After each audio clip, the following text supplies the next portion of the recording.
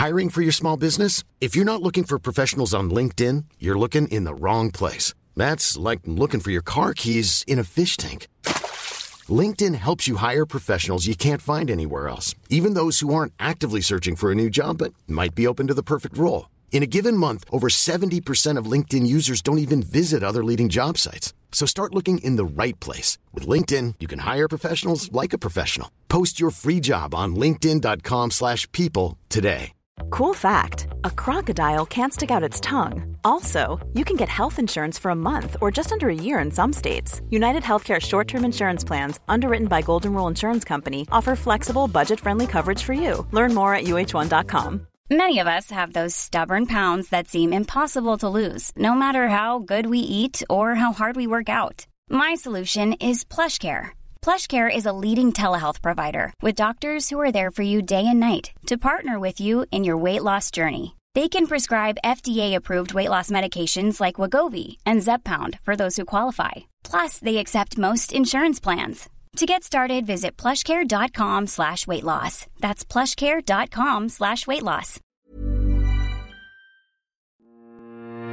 You're listening to the Grow Landscapers podcast, the podcast where we delve deeper into landscape business, interviewing legends of the UK landscaping industry. So, join host Nick Ruddle as he explores their thoughts, insights and experiences. That's here on the Grow Landscapers podcast. Hello and welcome to the Grow Landscapers podcast. I'm Nick Ruddle and today we're joined by yet more landscape royalty, Mr. David Dodd, or Doddsy, from the Outdoor Room. How are you doing today?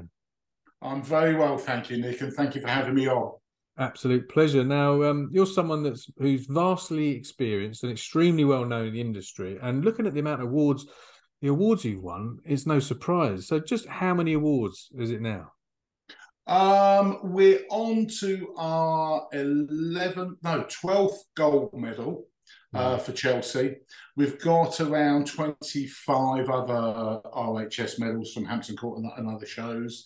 And we've got 11 Barley Awards, 4 principals.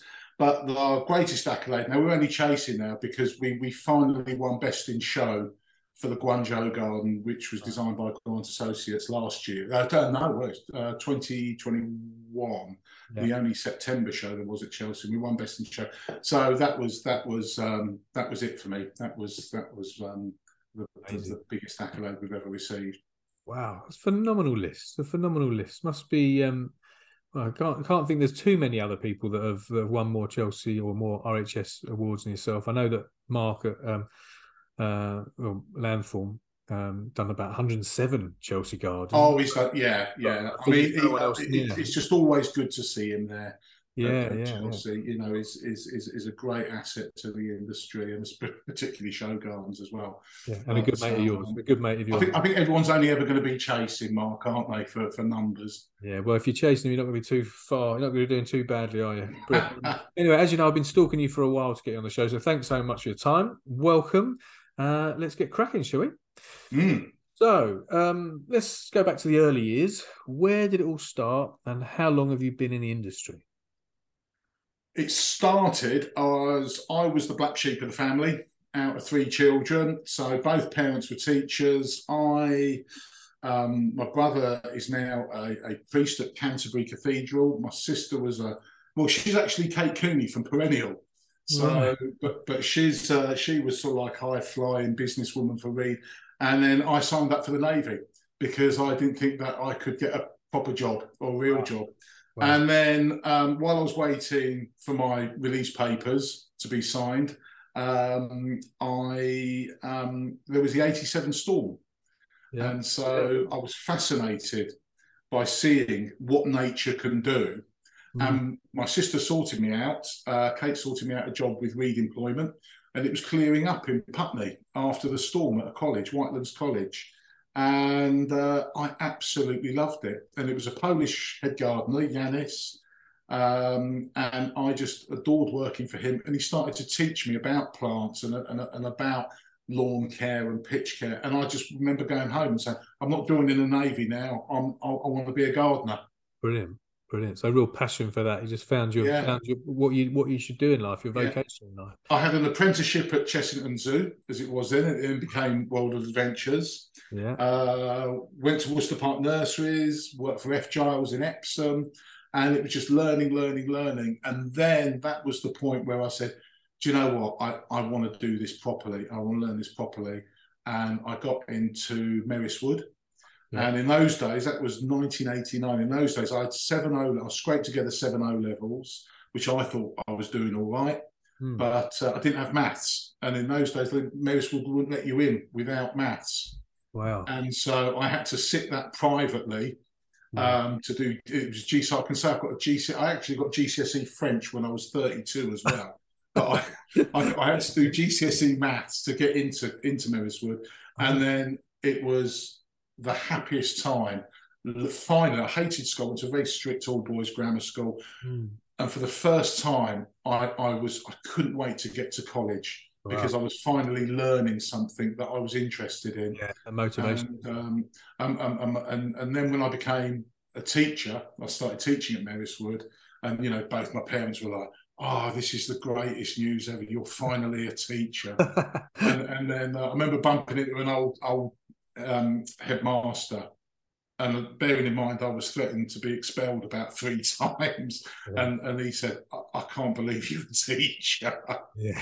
So that was it. And it was just that passion of not only gaining knowledge. I mean, they say, every day is a school day in landscaping, but actually having that passion to then pass on that knowledge is just as satisfying. And here you are again, sharing that knowledge for others, for other people's benefits. Brilliant. So it's obviously in your blood to want to help other people. And this is why we're here today, I suppose. And I know that you've got a really good story to tell, lots of great insights. So what made you go into business then in the first place? I think I started teaching. I went to Greenwich Uni to do the B.Ed in education. So became a qualified teacher. And then the whole politics of Merris Wood, and I think a lot of colleges, changed. And they started to reduce the contracts, and they offered me a job as a practical instructor. So I was being stripped of lecturer status. And I just said, I can't afford to do this. And so I was my father had just died, and I was slightly forced into, my wife was pregnant. She was just about to have our first kid. And I said, I've got a mortgage. What am I going to do? So I felt slightly forced into having to go out and earn. And I remember the early days, I had a couple of jobs here and there. I remember mixing up concrete by hand because I couldn't afford a mixer. I had a beaten up old pickup. Friends were helping do a bit of labouring where I needed it. And it really was sort of scrabbling around, writing, getting leaflets printed down at Pontyprint, offering lawn care and landscaping services. So it was literally doing leaflet drops door to door. Yeah. And you picked up a bit there. And then gradually you get a bit of fortune, you get a good client, they recommend you. And then before, about a year later, you then go, actually, we're getting quite busy. Yeah. So it's sort of, I think it found me rather than, I never intended to go self-employed, but I think I always had that slightly entrepreneurial spirit. Yeah. And I think that's a real driving factor as to whether or not, I don't think it's for everyone. I think the industry has got far too many one-man band self-employed people. And I think if the industry was more respected, which I think the organisations are really improving, the kudos of being a landscaper and it being recognised as a serious career, I think this is going to force salaries up. It's going to, and I think a lot of people might be a better option for them working for a larger company, an organisation, rather than just hundreds of or even thousands of one-man bands. Yeah. I think some people are actually better off working for companies. It's not for everyone, owning a company. Yeah, if you work for a proper company, that's run well, you can be developed, you can be, you can progress your career, can't you? Because you've got the right people, the right systems, the right foundations in place. And I think if you're serious about progressing, then you'll progress well in that kind of company with that kind of support. But yeah, the one-man bands, I don't think they're set up for it. They probably don't necessarily have the business knowledge to develop people, in their careers. Yeah, I mean, you learn as you go along, I think, with business. Yeah. And I think that, what have I learned from that experience? What have I learned from this experience? How can I do that job more efficiently? Yeah. But I think when there are some people who those constant mistakes actually just drives them. We've got one of our senior foremen. He went off for 2 or 3 years, and he wanted to have a go himself. And he came back, and he just, no, I want the stability of being employed, and he knows what money's coming in every month, etc., etc. And he was spending weekends and evenings doing the quotes because and I don't think he had the drive or the, I wouldn't say know-how, but he said, I don't want to expand. So he just wants to landscape. Yeah. And trust me, I'm very jealous of some of my staff. Not on days like this, it's absolutely tonking it down there. Yeah. But I think I'm very jealous that I'm not on the tools as I used to be. And when I am, my wife always used to say when I got home, she said, you've been on site today, haven't you? And I said, how do you know? She goes, because you're happy. Wow. Yeah. That's the thing, is that you start landscaping because you love landscaping, but in order to build a business, you can't be on the tools, can you? You've got to go into the office, and it's probably not why a lot of people go into running a landscape business for themselves in the first place, but it evolves, isn't it? And you have to, because otherwise there's no work, or you can't really develop the business if you're on site, if you're not working. Pearl of wisdom number one then, Nick. Yeah. Work on your business, not in it. Absolutely. It's a very, very... I'll let you have that one. Yeah. It's a very common one, that, isn't it? Because I think the chap that coined that phrase was Michael Gerber, who wrote the E-Myth. And in 1975, he wrote the first version of that. So it's been going for over 45 years now. I thought I invented that, Nick. No, well, you're a wise man too, aren't you? So you obviously know your stuff. But it's true, because if you're working in your business, a lot of these people you're describing there, they're one-man bands. They work in the business, but the set of skills you need as a brilliant garden, a gardener, a landscaper, or a garden designer, a totally different set of skills to those of running a business. How to build a business, sales, marketing, leadership, how to systemize, all those kind of things. Are a whole different subject to being a great landscape, running a great landscape. It was also difficult initially for me, letting go of, no, I know how I want that built. I know the quality and the standard I want. Yeah. How am I going to instill that into my staff? Yeah. And I think you can. And it's a case of, and then when you've got one foreman, who's driving that quality, I think that actually pulls new staff up. Yeah. And we've got a new member of staff who's worked for quite a close rival company. He started 4 months ago, and he said he's learned more in 4 months than he has in the previous 4 years at his old company. Wow. And he said, I can't believe the standards the outdoor room are requiring of me. He said, but it's fantastic. Yeah. He said he's really, really happy to push on, and he's a good landscaper. But it's sort of, I was looking at some of his work, I was going, I don't want that. I was out on the site just for a meeting. I said, I don't want that doing that. I don't like the way those trees have been staked. This is how I want it doing. Yeah. And it's like, oh, okay, yeah, And so if you've got the new staff willing to learn, and you can let go of that role. And I think some of the guys, things like paving, brickwork, stone, they're better than me now anyway. I don't think I could go. I just go out and do the odd bit of labouring if I'm needed. Expensive labour, I would imagine. Yeah, well, I think the key is to recruit people that are better than you, because if you get involved, you make things worse. So you want something like that. Then they won't allow you on site, which is probably a good thing. But good stuff. Already some good lessons in there. So working on the business rather than working in the business. People should take note of that if they're not doing that already, or work out a way of how you progress from working in to working on.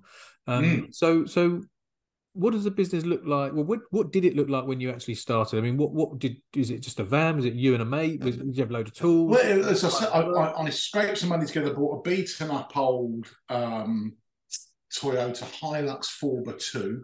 Yeah. And loved that. Had the column gears on it. And I had that. I had a few hand tools.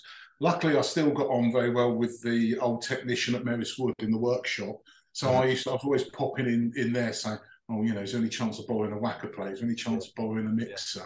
Yeah. And he's going, yeah, make sure you bring it back though. And so I borrowed tools. I'd had to hire tools.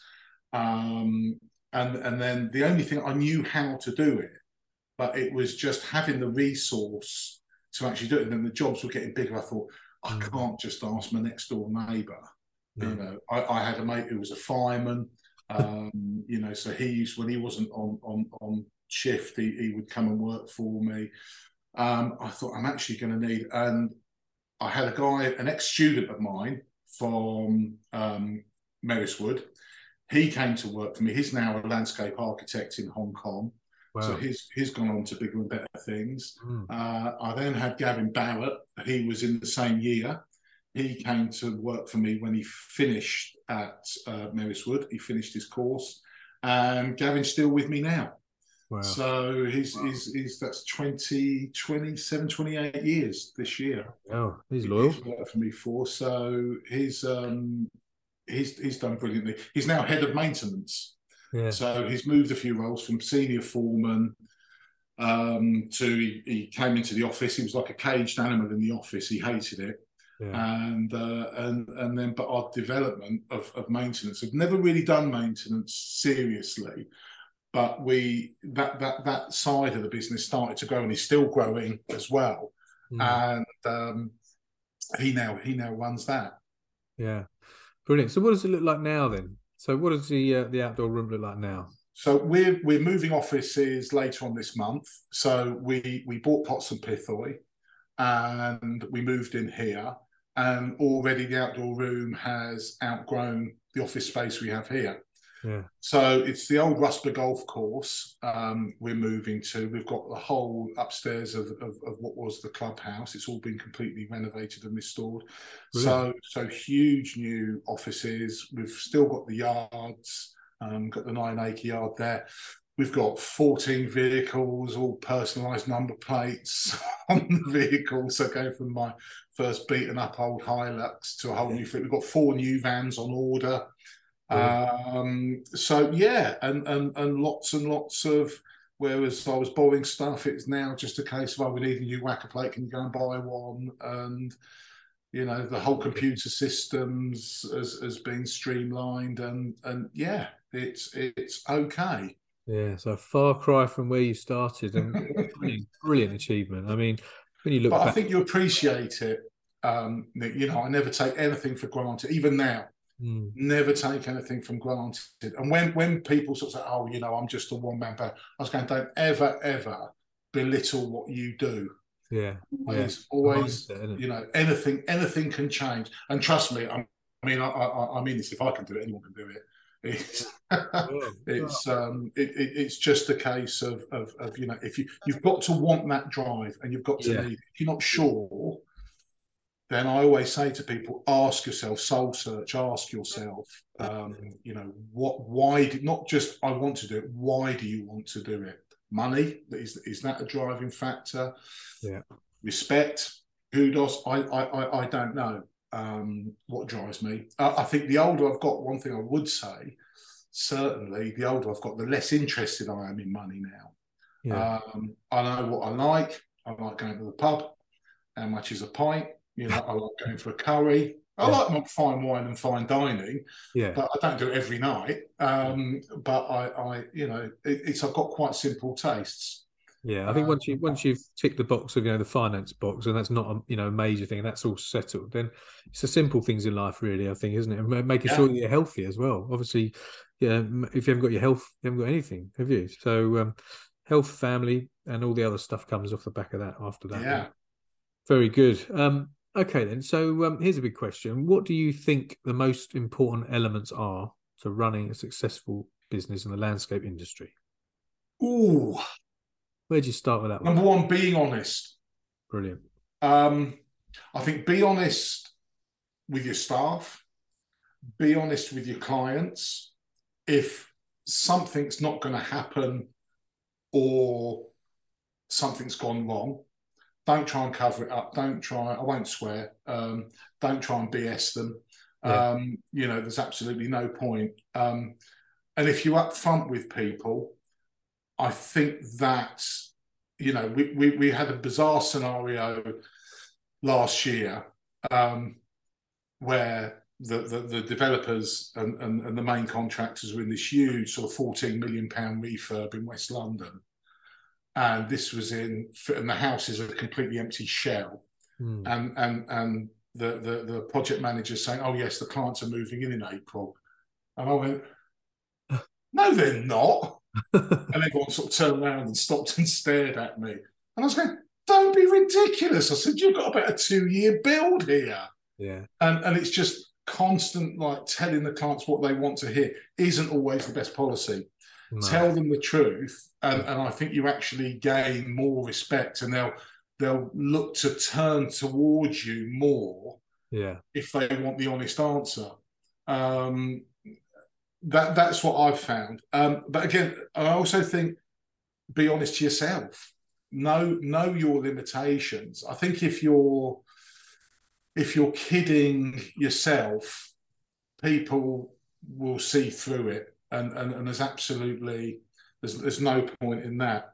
I think the second one would be, so it's about honesty. I think the second one would be, don't overgear your business. If you're trying to build your business up and you want it to be successful, don't take it. So I wouldn't take on a multi-million pound contract. That's not what the outdoor room does. We would take stuff on up to 2.5-3 million, but I wouldn't take on a 14 million pound, public contract. I wouldn't know how to. No. I think, and you can put that on every level. If you're used to doing gardens 25,000-30,000 pounds at a time, I would question whether or not you would be prepared to take on a project of £100,000, £200,000. I did that back in 2005, so we've been going for about 10 years, and I think the biggest job we'd done was about 50 or 60k, and we did one for 150. Lost a lot of money on it, but it was a very heavily publicised garden. And it took us 9 months to do 150 grand. I'd go mad if a 150 grand job took 9 months now. Yeah. But it was a case of what I learned from it, and how would I do that again? Fortunately, it didn't bankrupt me. Yeah. And we learned so much. The next job we did was about 80,000-90,000, so smaller, but still of a significant amount. And we absolutely smashed it out of the park.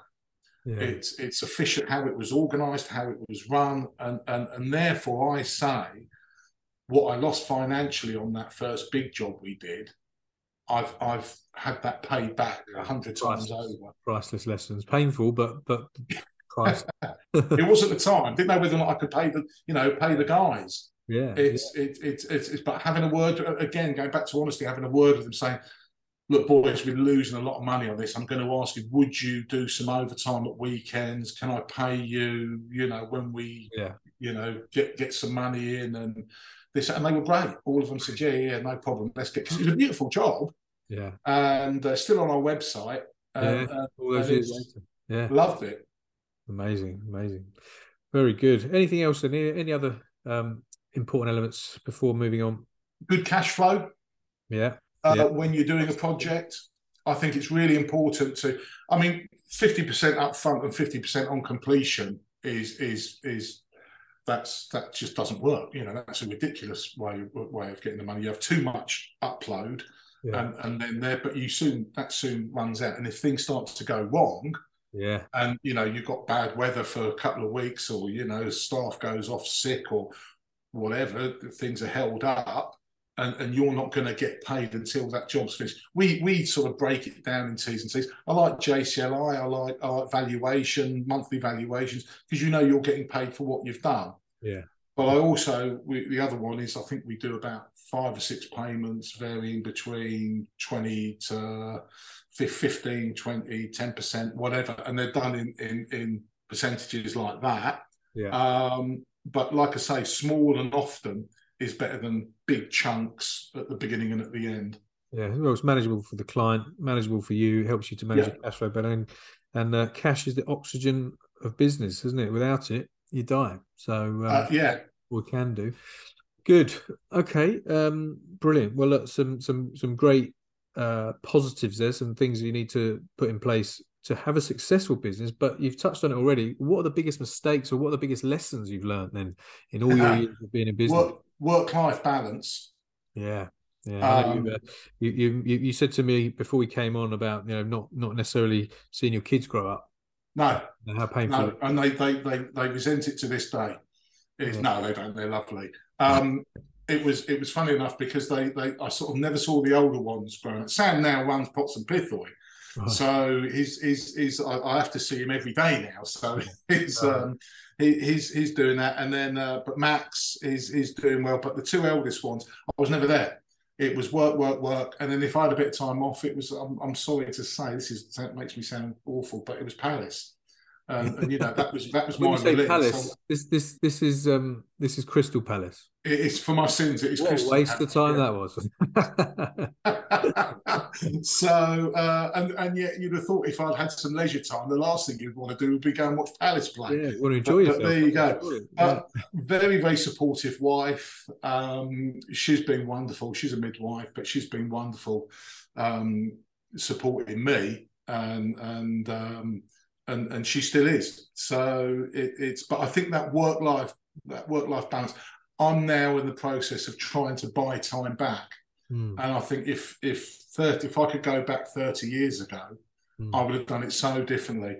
And I think I was too scared not to provide for my family, and therefore I just said yes to everything. And I think a lot of people fall into that trap. I was too scared of never. I've been in situations where we've had no work. Now, if you're self-employed, no work, no money. It's that simple. So I just said yes to everything, and I think that was a big mistake. And I think actually take enough for what you need. Don't try and grab it all. And actually, life and quality of life is worth a lot more. But holidays. I always used to get ill on holiday because I was so stressed. Wow. We'd have 2 weeks in the summer and that was it.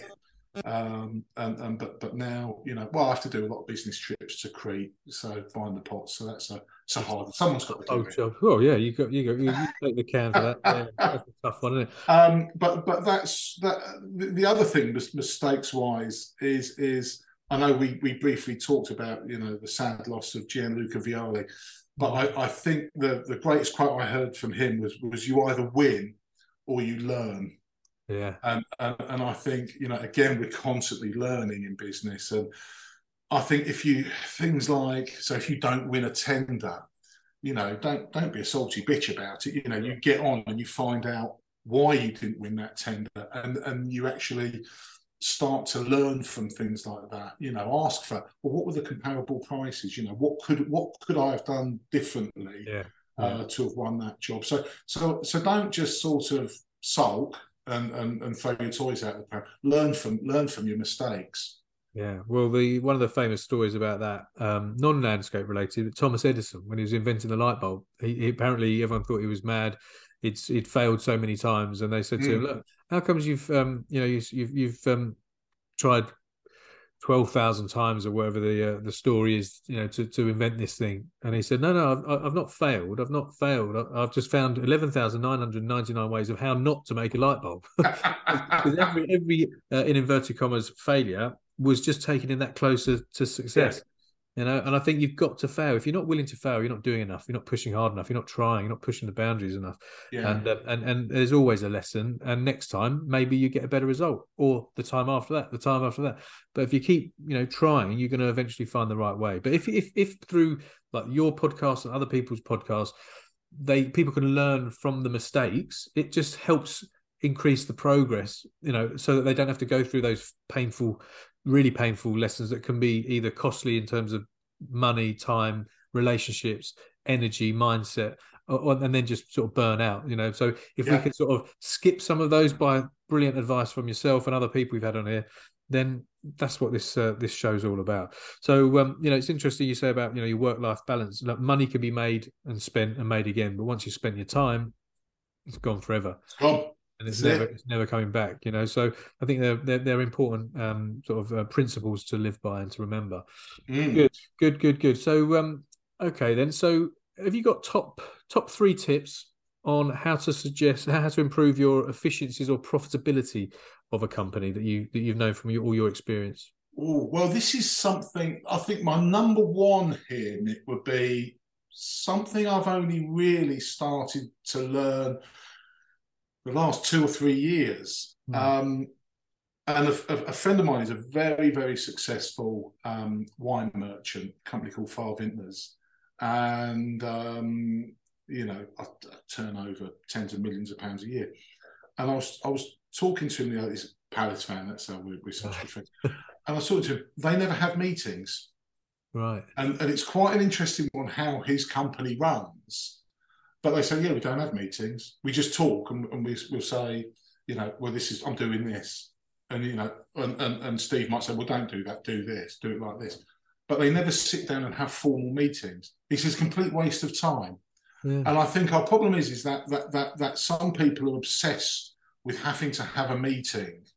And I think that, and last year, I got dragged up to a project to be told by the designer and the project manager that we weren't doing the slot drain. And I said, so I've just spent 50 quid on a train fare to come up to London because you said you needed a meeting. Yeah. And so I came and I said, I've had to sit there in this meeting, listen to what the plumber's doing and listen to what the electrician's doing. And my whole role when it came to landscape was we're not doing the slot drain, the main contractors. Yeah. I said, that's an email. Yeah. I said, that's a phone call. So I think my top tip would be reduce meetings that aren't necessary. Yeah.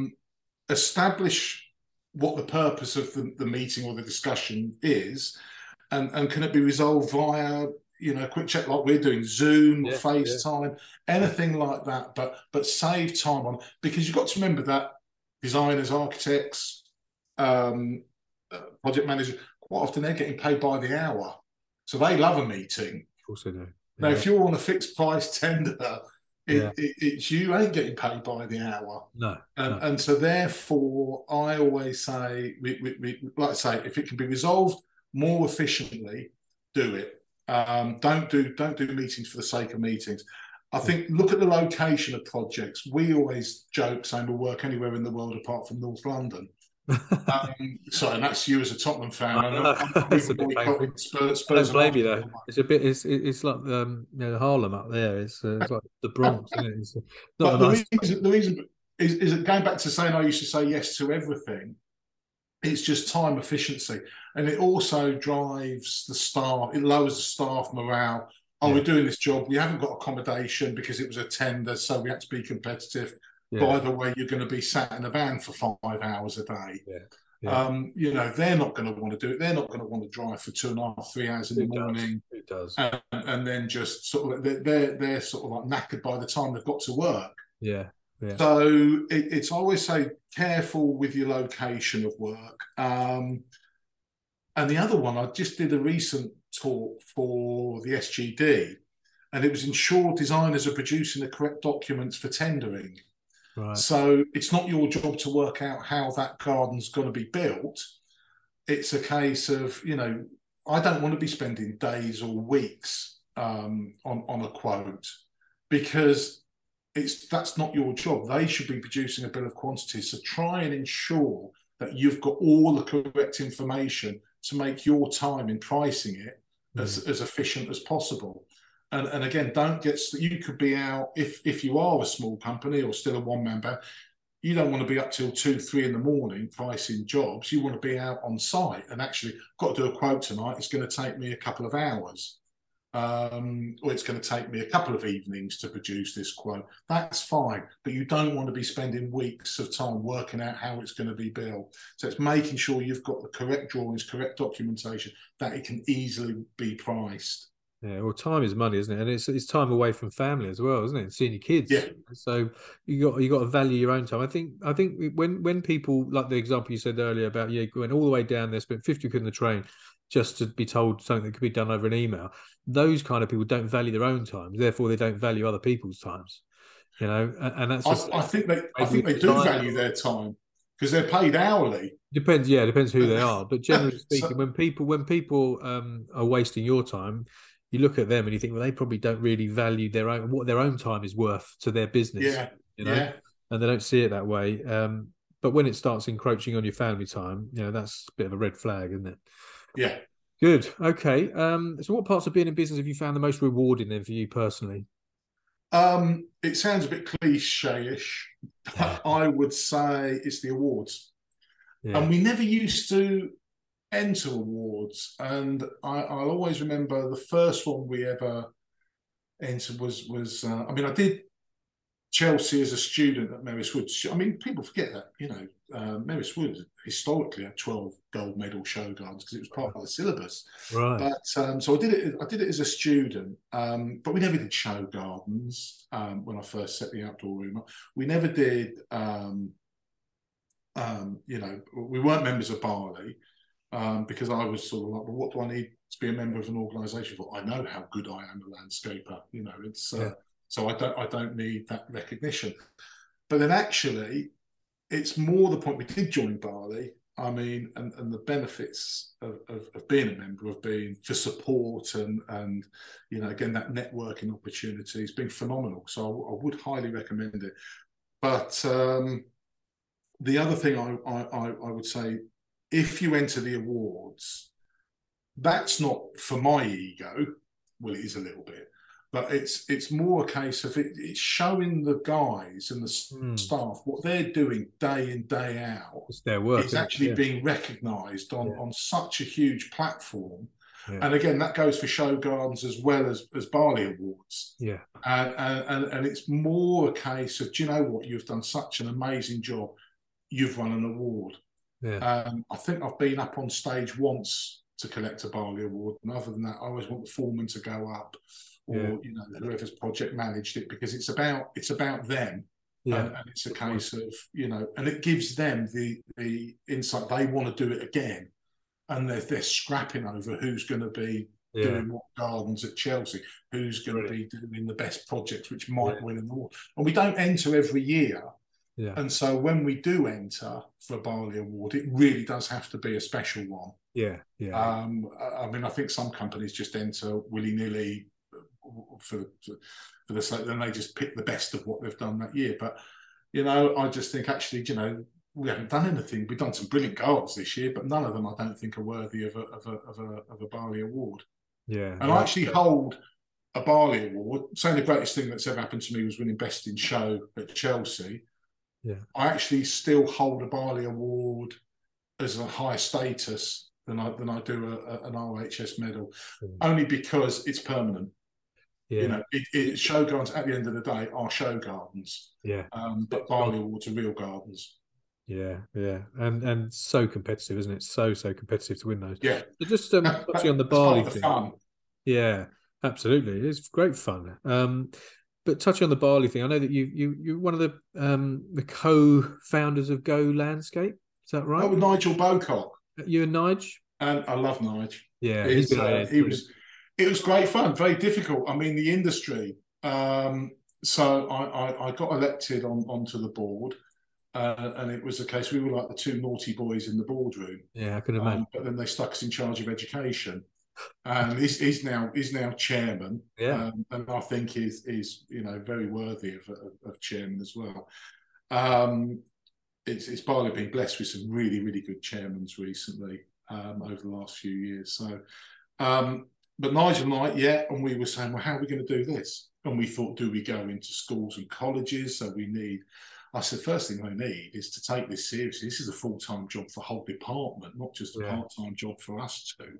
No, and, we sat down, and it took us, and we would come up with ideas, and you'd go and present to the board, and it'd be like, we were getting beaten up all the time, saying, well, is this what's happened? Is that what's happened? So we said, well, we need a full-time education officer. So we got a full-time education officer, Steve Ensel, who's sadly just left. Yeah.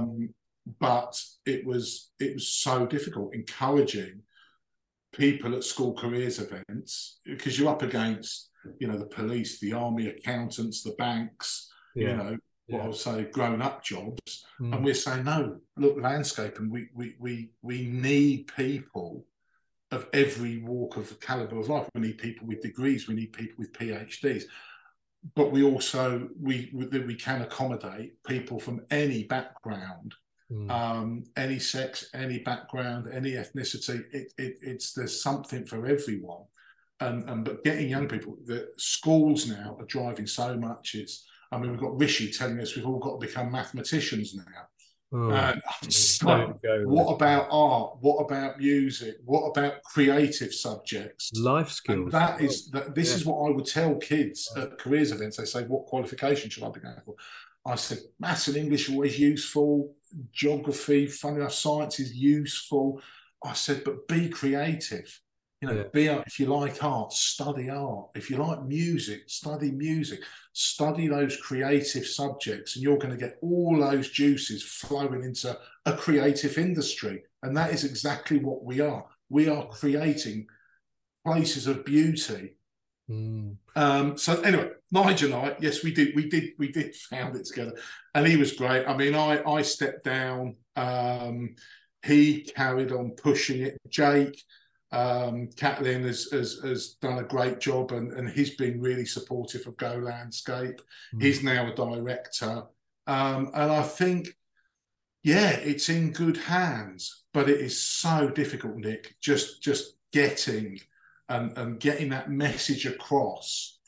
Because again, schools want to encourage people to stay on and do their A-levels, because that gets their percentages up and points up from the funding purposes, and we've got X number.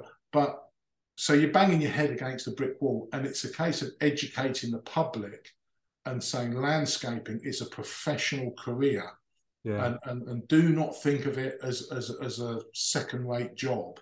I still call myself, when I have to fill out a form or something, and it says, what's your occupation? I'm like, I don't know. But I still write landscape gardener. And I use those words because I think horticulture is being taken away too much from the landscape industry, in the sense of, and I blame the RHS for this, and the presidents of we've got the landscapers are just hard landscapers. It's not. You're a landscape gardener. You should study construction, and you should study horticulture. Yeah, it's the trouble with the school system, the scholastic system. Things don't seem to change, because the people that make the decisions have been through and bought into that scholastic system, and they're sort of programmed to just keep that conveyor belt going. Whereas there's so many other great things to do. I'm always baffled and surprised when I hear people like yourselves and Wayne Grills say, we struggle to get people in the industry, and everyone says the same thing. I think a lot of the people on the show have said that, and it baffles me really, because for me it just seems like another brilliant industry to be in, and you're not stuck in the office. You're out in nature. You're keeping yourself fit, and you're creating things. I just find it quite hard to understand, or to see why people wouldn't be attracted to it personally. The most soul-destroying thing I ever heard, having 4 kids, and there's 10 years between the eldest and the youngest, asked all of them. I said, why did none of you want to become in landscape? Sam followed me, but he went to Merriswood, but he then dropped out. And I said, why don't you, at school, why didn't any of you think about following me into landscaping? And they said, and go to Brinsbury or go to Merriswood. And I said, that's where they send the thick kids. And he said, you are labelled if you go, but it's not just landscaping, it's trade. If you go in, and so therefore, there's this element of thick kids go and become a plumber, thick kids go and become a bricklayer, thick kids go and become a landscaper. and therefore it is still regarded at their age. Yeah. Now that's only coming from schools. Yeah. And you know, the idea that they're being labelled at this, and you go to Brinsbury, and they said that's where they send the special needs kids. It's just ridiculous, isn't it? It's just yeah, crazy. It just surprises me. I mean, I'm not directly in the industry, but always does sort of make me scratch my head as to why we need so to change hard the mindset of the public as to what landscaping actually is. But that's what I love about this Go Landscapes, and so Go Landscape, you know, helps with the skills and gets people, you know, into the industry and helps the operational people become better at being better landscapers. Whereas, you know, what I do with companies is try and get the business owners of landscape companies to upskill to where the levels that they were at operationally, if you know what I mean. Yeah. Because if you're running a landscape business, as we said, they're two totally different skill sets for, you know, to you know, doing a project, installing a project and running a landscape business. So I think the two for business owners are hand in hand, because you start off with great landscaping skills and knowledge, but then I think there's also something missing in terms of how do you then help people to grow a successful, profitable landscape business. And that's why I set this podcast up, really, to help people get that knowledge, learning from the best of the best, like yourself and all the other guests, so that they do have the belief that actually this could be a really successful business, and they could you know, make and create a great life for themselves and their families. You know, but I think having the two things, you got to have the education on both sides, the operational stuff and the business stuff. Anyway, interesting. I could talk to you all day long, but we've got limited time, so I've got a couple of other questions for you before I let you go on your merry way. If you've got someone who is in that situation and they're a bit stuck at the moment, and they want to expand their business, but they don't necessarily have the knowledge or know what to do, what would you say to someone? What advice would you give to someone in that situation? Soul search, and be careful what you wish for. If they're stuck and they want to expand, I would say ask around. Question, I've said it before, Nick, you know, why? Ask yourself, why do you want to do this? Yeah. I would speak to the bank as well, which is very difficult to do these days since no one seems or other alternative investors, lenders. You know, there's like and be careful. Make sure that, because you know, I've been in situations where the banks have said, "Oh, well, actually, you're you know, I've gone on and said, oh, I need to borrow, you know, £400,000, and they said, actually, we've checked your rating, and you can borrow up to £1 million." Well, I don't want £1 million. You know, don't borrow what you don't need. Yeah. It's a case of ask yourself why you want the money. But I think if you're, like we said, cash is king. So I would always say ensure that the market is right for you. Yeah. Listen to the news, and you know, oh, we're going into recession, this and recession that. Well, actually, we've sort of talked about that. You know, the last few months we could be going into recession, but actually, it's the first time the outdoor room's ever been booked up for over a year. I know, and so I'm going, do I listen to the news or do I just keep going? And actually, keep going. And if you know the market's right for you, you've got the good contracts. You've got the good contracts which are right for you. Not you. You haven't just done my biggest mistake and just said yes to everything. Yeah. Then you know the time is right, and you should have a gut instinct that it's time. Actually, I need to push on. I need to push on. I need this. Don't go out and buy a fleet of brand new vans and hundreds of thousands of pounds worth of new tools. That's not going to get the work done. No. It's going to make you look flash. Yeah, ego. It's not going to get the work done. You need to be turning those jobs into profit, and you need to know that you're in the right place, and you say, actually, if I do this and this goes wrong, always have a contingency. If something goes wrong, you know, what are you going to do if something goes wrong on one of those projects? Are you financially stable enough to be able to carry that through? What's your risk element of something going on? If you're not asking yourself those questions, then you really shouldn't be doing it. Yeah. You know, I know people who just bankrupted themselves and said, oh, actually, it wasn't working out. I've gone bust, this, that, and the other. I have to say, I sound really ruthless here, and it's not the case for everyone, but I haven't got a lot of sympathy for them. Because I was going to say, well, did you ever ask if something went wrong? You say that, but that could have happened at any time. Yeah, but I took a gamble. Well, don't gamble. Yeah. Calculate risk, but don't gamble. Yeah. On Mark Gregory's podcast, he says one of many things that stood out on that his role, he said, is all about risk management. His role is, I just assess risk, and I'm very good at assessing risk. Same as what you just said there. And taking responsibility for that. Okay, very, very good. Final question. Let's maybe have one or two golden nuggets for someone who's trying to build their business. If you had one or two golden nuggets, you probably mentioned some of them along the way today, but yeah, I think I have. I would say the biggest golden nugget, and I've said this already, Nick, I know I have. Learn to say no. Learn when to say no. Yeah. And you'll have people pushing you and pushing you and pushing you to do a job. And it's you either can't do it in a time frame they want. Oh, okay, I can get it started, but then you just end up with sleepless nights because you've got another 5 or 6 jobs on the go at the same time. So don't learn to say, look, I just can't do it. It might be distance. Oh, but we really, really want the outdoor room. We really want you to do this job. Well, yeah, but it's in Birmingham. We're in Sussex. And I've had that, and you sort of get all the guilt. Learn to say no. I think that's the most important thing.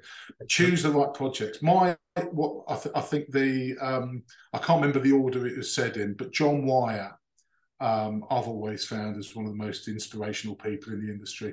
Yeah. I think what John has, he said, every project they have a 3-point evaluation, and it was, is the project going to make money? Yeah. Is the project going to enhance his company's reputation or his own reputation? And thirdly, is it going to be fun? Is it fun? Yeah. You should enjoy going to work. Yeah. And I've always I remember listening to him speak, and I always remember I hung on to that pearl of wisdom. And I think he's absolutely right. And if you've got all three, then that's your golden ticket, isn't it? Yeah. But he said you've got to go for at least 2 out of those 3 to see whether or not the project's right for you, or if the project's right for your company. Makes sense. Get excited about it then, can't you? And be fully committed to it. Yeah, and again, like I say, it's making sure that the environment is right for you as well. Your market you're in the right market. Don't overgear. Make sure that every job you're doing, stretch yourself by all means. Yeah. And I think that you've got to push yourself, because I think if you're not pushing yourself, you'll go stagnant. And it's like if you're not driving your business forward, then it's only going to start to go downhill. It does. You might level out for a bit, but then you're going to start to slide backwards. So you do have to keep pushing, but it's doing it in the right measures, and it's you've got to ensure that can you actually do this job? I mean, you talk about Mark Gregory. An interesting one for us was we were asked to do the Jubilee Garden for the Tower of London. Yeah. And we had the meetings with them, and I just said, no, it's too big for us. Too big for us, and the time frame we can't do it within your time frame. Yeah. And it was 2 projects which Landform do, and it was the same with Wisley.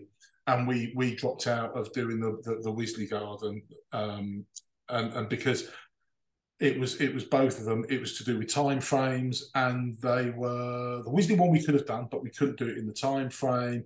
But the Tower of London one was just too big for us. Yeah. And I said, this is more civils. And I just said, actually, and I was delighted that Landform did get to do them. So I think those projects are the right ones for them. Yeah. And they didn't fit within what we do. So again, it's knowing your limitations and knowing your boundaries. Yeah. I think it's absolutely critical. Yeah. Yeah. Well, you practice what you preach. And in the words of Harry Enfield, know your limits, as he used to say all those years ago, and manage the risk, which is important. So anyway, Great, David. It's been a pleasure talking to you and listening to your pearls of wisdom today. If people do want to get in touch with you, how do they get in touch with Dodd? How long did you try and get in touch with me for? Only about 6 months. I bumped into you at the Grosvenor at the Barley Awards, and you said, "Text me, just text me, text me." So is that the right way? Texting? I think. I mean, by all means, if it's about work, ring the outdoor room. It's you'll speak to the wonderful Jules or Mark. Brilliant. And they'll take any inquiries. If you want to just ping me a text or ping me emails, I'm terrible at reading emails. I'm putting my hands up. I am terrible at. It won't be emails. Just give me a call on my mobile. This goes out public. I don't know if I want everyone having my mobile number. No. But they can contact you. They can contact you through the office, and the office can then give phone numbers. We don't want to be, She'll force me to. So Jules is very, very scared. I've kicked her out of the office actually while I'm doing this. Oh. So she'll force me to ring people. She's very good at that. Yeah. Okay then. So how can they get in touch with her? If we just either inquiries at the outdoor room .co.uk or right. I don't mind giving what's the phone? 01403 865 285. There we go. All international inquiries. It's I mean, honestly, I don't mind giving out my mobile. Brilliant. Well, it's been great. Thanks for that. I appreciate that, and your openness to help people. Obviously, you it's all part of who you are as part of your Go Landscape project or initiative. Also suggests so. Forever a teacher. It's vital to Go Landscape. That's it. And forever a teacher, David. Your parents will be very proud. All right, I'll let you go. Thanks for your time. Thank you, Nick. Cheers, David. It's been great fun. Pleasure. See you Cheers. soon. Bye-bye. Thanks for listening to the Grow Landscapers podcast. To get in touch and see how we can help you with your business by emailing nick@nickruddle.com.